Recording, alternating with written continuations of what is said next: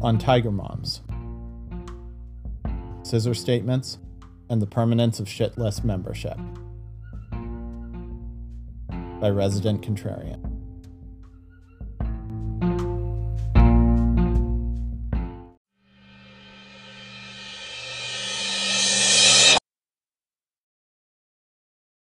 I have a couple friends who are significantly interested in a particular pocket of the internet that you could refer to as something like posts about relationship problems with ridiculous or unreasonable causes. One of them sent me this gem, link in post. Quote, "My wife divorced me because sometimes I leave dishes by the sink. It seems so unreasonable when you put it that way. It makes her seem ridiculous and makes me seem like a victim of unfair expectations." We like to point fingers at other things to explain why something went wrong, like when Biff Tannen crashed George McFly's car and spilled beer on his clothes.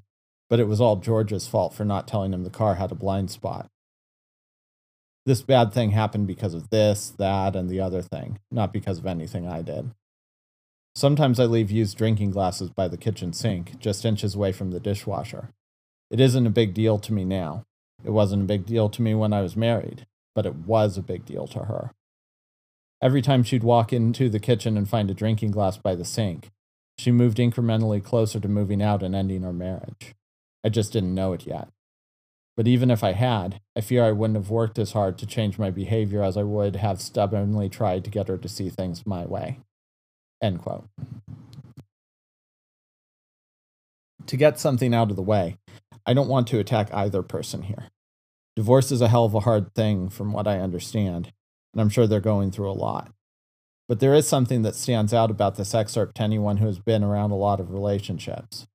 There's almost certainly more going on here than what was stated. It's like, yes, it's possible this is entirely about cups being left by the sink. It at least in theory can happen that an entire marriage fails over one fairly insignificant thing. But I think it's reasonable to conclude that it's more likely that something else, or a lot of something else's, were in play. So to the extent I read the rest of that article, it was looking for clues to what really happened.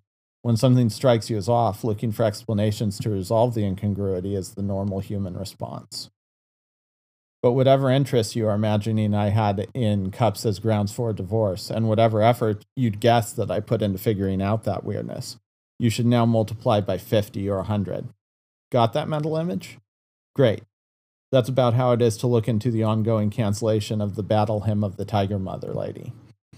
I was not really all that aware of Amy Chow, the aforementioned Tiger Mom, before this week.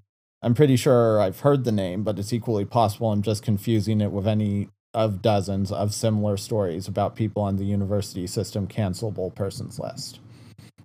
I would have missed the recent news stories about her entirely had an internet friend not asked me to look into them, assuring me they were weird. The basic breakdown of the most recent controversies goes something like this. Chow is arguably most famous for writing Tiger Mother, but is also notable for being a relatively influential Yale law professor, link in post. Someone at least at the occasionally on a talking head panel level of professional fame. Since it's hard to cancel someone from having written a book once, all the attempts to harm are focused on Chow the professor as opposed to Chow the author, and involve various groups convincing Yale to punish her in some way or another. So it happens that Chow has been removed from her small group leader duties. Yale seems to have scrubbed the site of any reference to the small groups for whatever reason. Every page I can find was like this one, link in post. Let me know if that link ever gets repaired, please. But the purpose of them is sort of an extended orientation group. Students are placed with several other first-term attendees to help facilitate networking and friend-making. Implied in all this is a possible bonus. Since this is the first close, extended contact students have with a particular professor, it represents an early chance to gain a mentor. A professor leading or not leading a group is not a huge deal except to the extent that not being allowed to is intended to signal Yale's displeasure. Yale's justification for this is Chow had students over to her house, just that and nothing else, for this incident that is. There's still a lot of article to go. But note that in this case, off-hours interaction with students is something that Yale generally loves. Quote, "The small group is a defining part of the first-year experience at the law school, with students in the same group attending all the same classes in their first semester, and relying on the professor for initial mentorship, academic advice, and professional connections. Students form strong relationships with their small group leader and often interact with the professor outside of regular class and office hours, according to law students that spoke with the news. It's also something that's not explicitly against any YLS rules.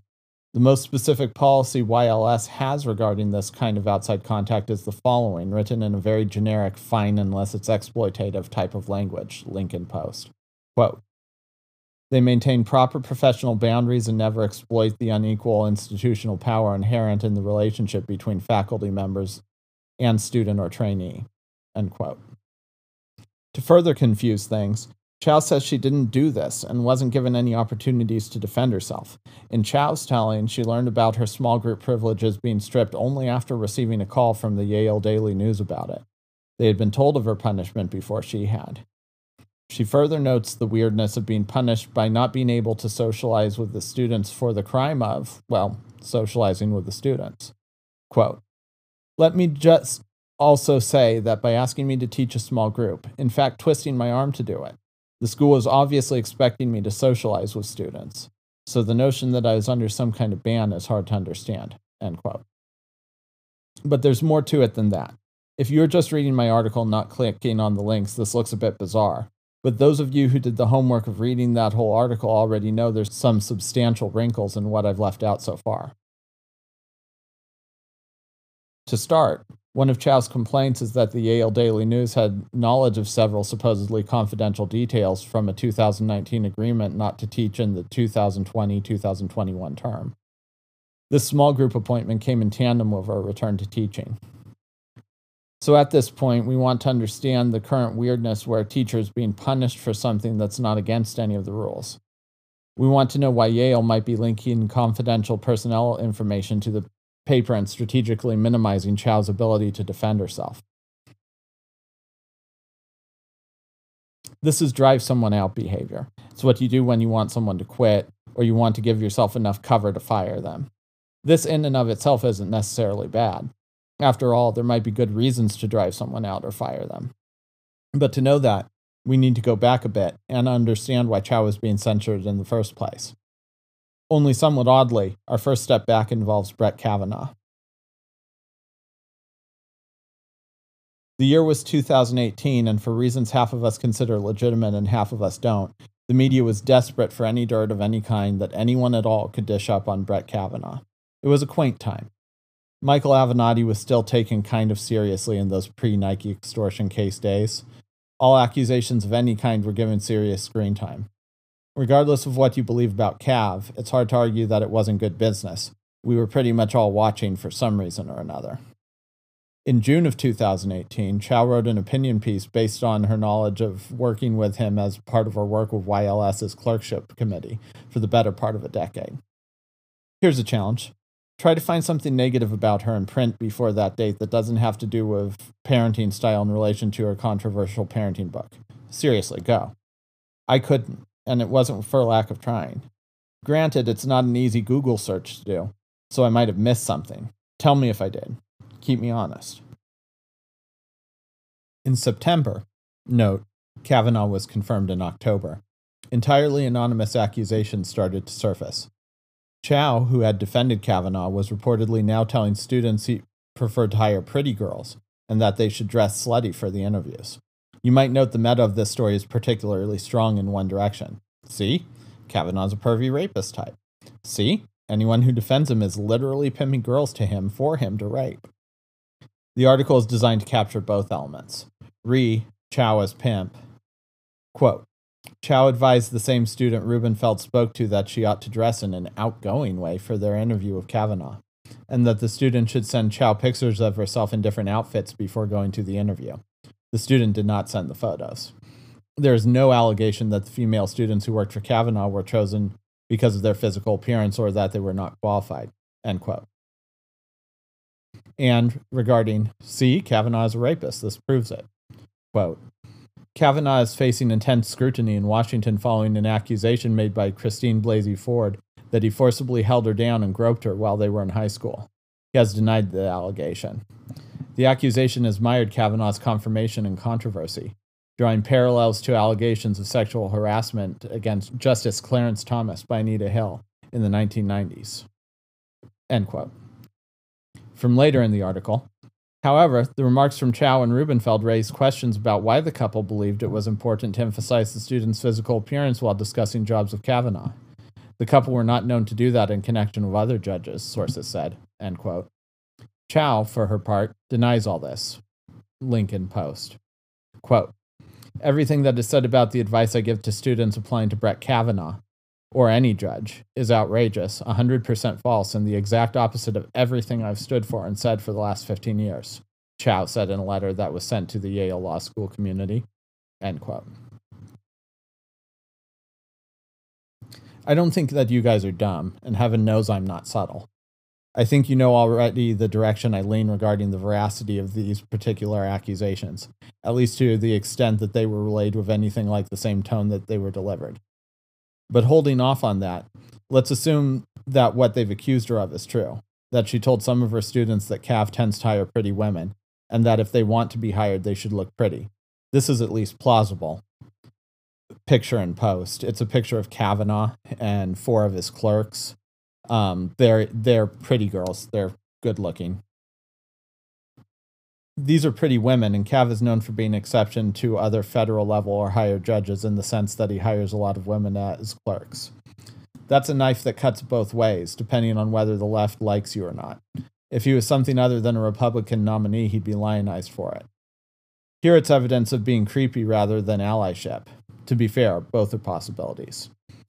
But there are differences between sending women to a force or rape situation, sending women to a sexual harasser, and sending women to a guy who you've noted hires pretty women, but despite that being true, you aren't completely sure he knows of his own habit. Wokeness doesn't allow for any of that kind of nuance. Neither does it allow for the difference between literally pimping women to a rapist or giving adult women knowledge of a suboptimal but nonetheless true reality, and then letting them do with it what they will. Actually, I'm kind of lying here. It does. But it doesn't do it when you are a political bad guy who deserves destruction. Chow became that, completely and absolutely, when she stepped out of line on Cav. Part of the reason is her primary persecutor is YLS Dean Heather Gerken. There's basically no chance she isn't pissed off by all of this.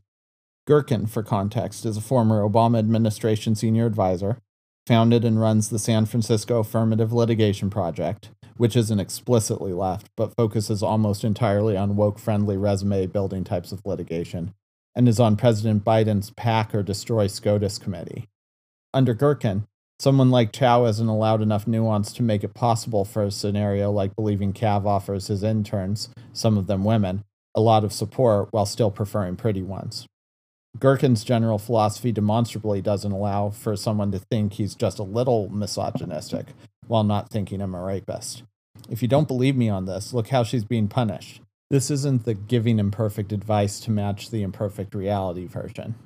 Quote, in the letter, Gerken explains that Chow would not teach any required courses, which include small groups, for the 2020 through 2021 academic year, and would not resume teaching required courses until the law school is assured that the kind of misconduct alleged will not occur.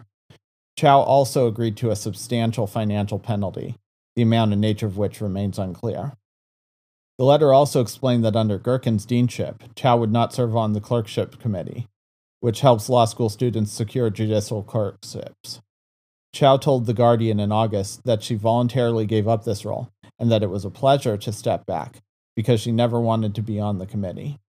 Additionally, Chow also agreed on her own initiative to stop drinking with her students and socializing with them outside of class and office hours, according to the letter. As mentioned previously, there's another element of punishment that, quote, doesn't make explicit. All that punishment is supposed to be confidential. Yale can and has leaked it without any serious risk to themselves. Chow can't respond to how it's being characterized in any detail without getting fired.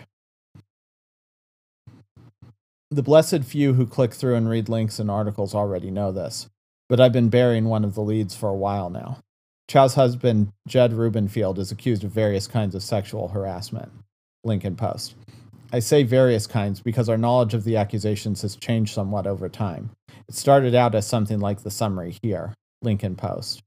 The picture we got from these conversations is not one of straightforward abuse, but rather a fraught and uncomfortable situation full of insinuation and pushed boundaries that can make learning difficult and has the potential to push women out of the pipeline for the most prestigious and competitive areas of the law. This type of behavior, which is frequently dismissed as borderline or creepy and not worth making a formal fuss over, can have very real consequences, end quote. It eventually evolved into claims like this, quote, Rubenfeld was suspended for 2 years following a 2018 university-wide committee investigation into allegations of verbal harassment, unwanted touching, and attempted kissing in the classroom and at his home. He categorically and unequivocally denies these allegations, Rubenfeld wrote in an email to the news, end quote. Because of the generally confidential nature of these kinds of investigations, when not leaked, about the best we can get of summaries of the evidence against him are reports like this, Lincoln Post, from a student group trying to get him permabanned from campus who can uncover nothing more damning than unrelated jokes by Comedy Review and 2 anonymous posts on a forum. Picture in post. It's a quote of a post saying, anonymous user wrote, ladies of or considering attending YLS, unless you enjoy being hit on by a middle-aged married man who wields power over your career, seriously stay away from Tiger Dad when he is drunk, which is surprisingly often. At least 2 of my friends were subject to his machinations. I'm told each generation of YLS women has to learn this the hard way. And then someone else on the same post who was quoting her. I've heard similar from a friend who attended YLS some years ago. Apparently, Tiger Dad made both him and his girlfriend uncomfortable. Note that both users in the post are anonymous. Rubenfeld's troubles are of a different kind than Chow's. You can argue, and I do, that Chow's punishments are at least somewhat for things beyond what she's accused of, that her punishments for supposedly saying that Kavanaugh hires pretty women are more related to her going to bat for him in an everyone agrees he's a rapist environment than anything else. But sexual harassment charges are a bit different. They have enough weight by themselves to spark investigations without any other political controversy pushing from behind. But, as you might guess, the controversy exists anyway. In 2014, Judd wrote an op-ed for the New York Times arguing that Title IX-driven university sexual assault investigation policy was flawed, and that affirmative consent was a dumb, unworkable standard. Both those views are much more mainstream today, but in those simpler times, the wokish buzzword of the day was rape culture.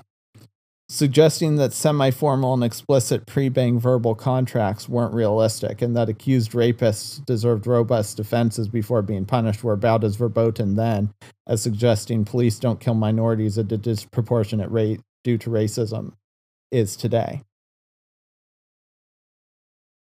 Reactions to his piece were all more or less like this, Lincoln Post.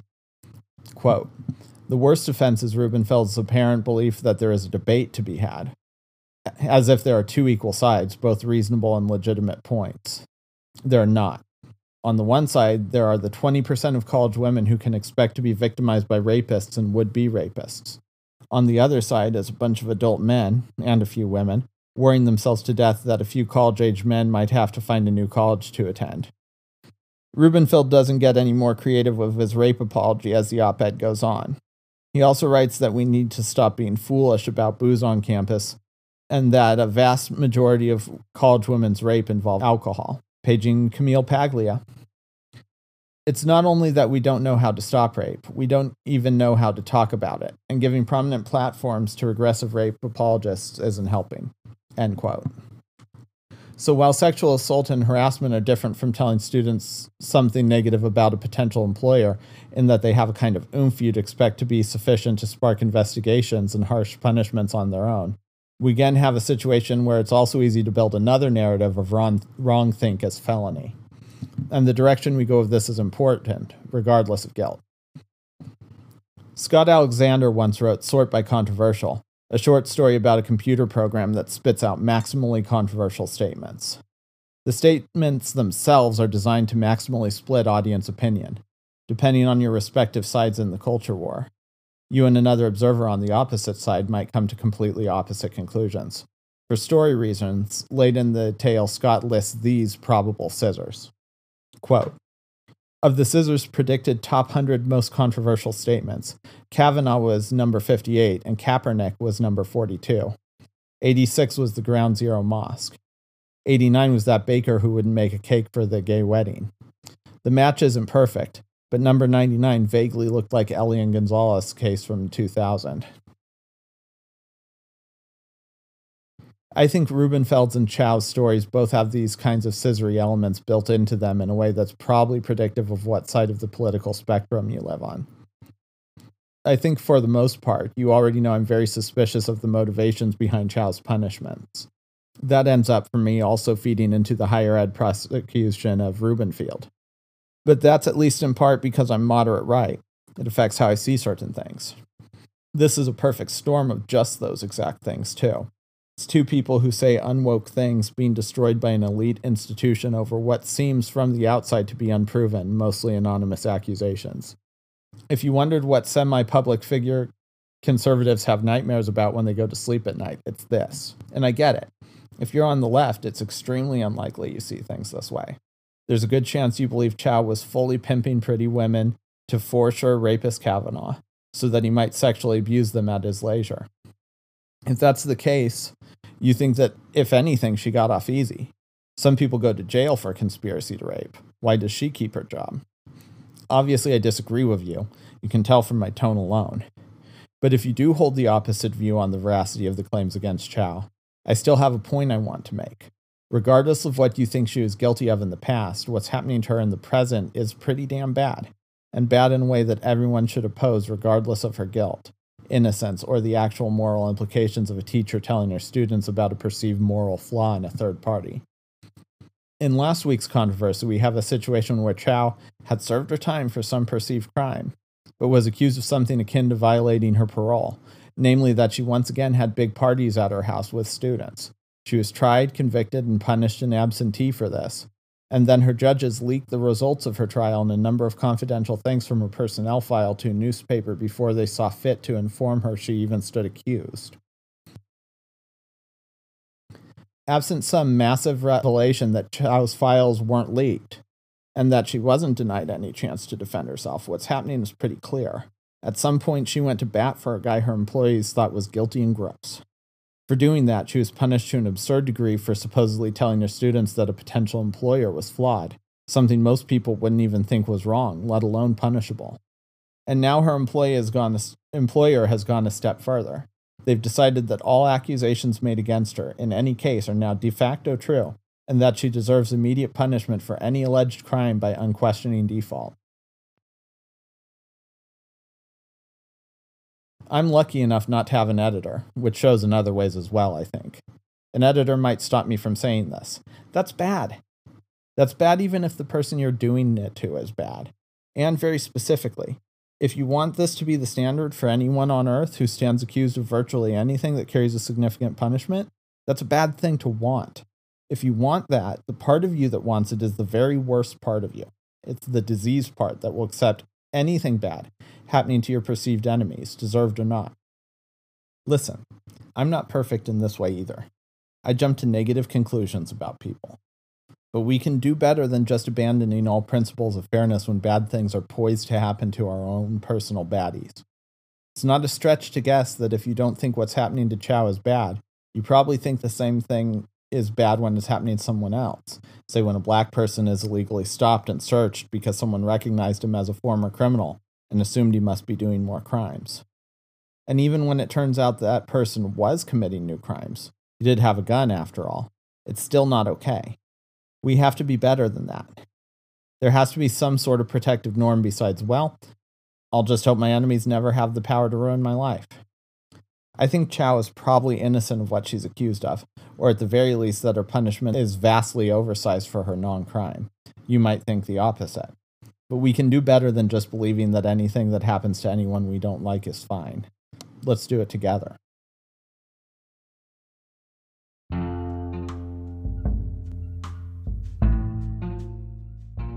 So that's the article. Thanks again for listening. As always, any feedback on this is welcome. I'm still, obviously working on getting better so forget any hiccups or places where I forgot to mention links. And if you have any place you can see where, I could improve this process, just let me know. Thank you very much, and I'll see you next time.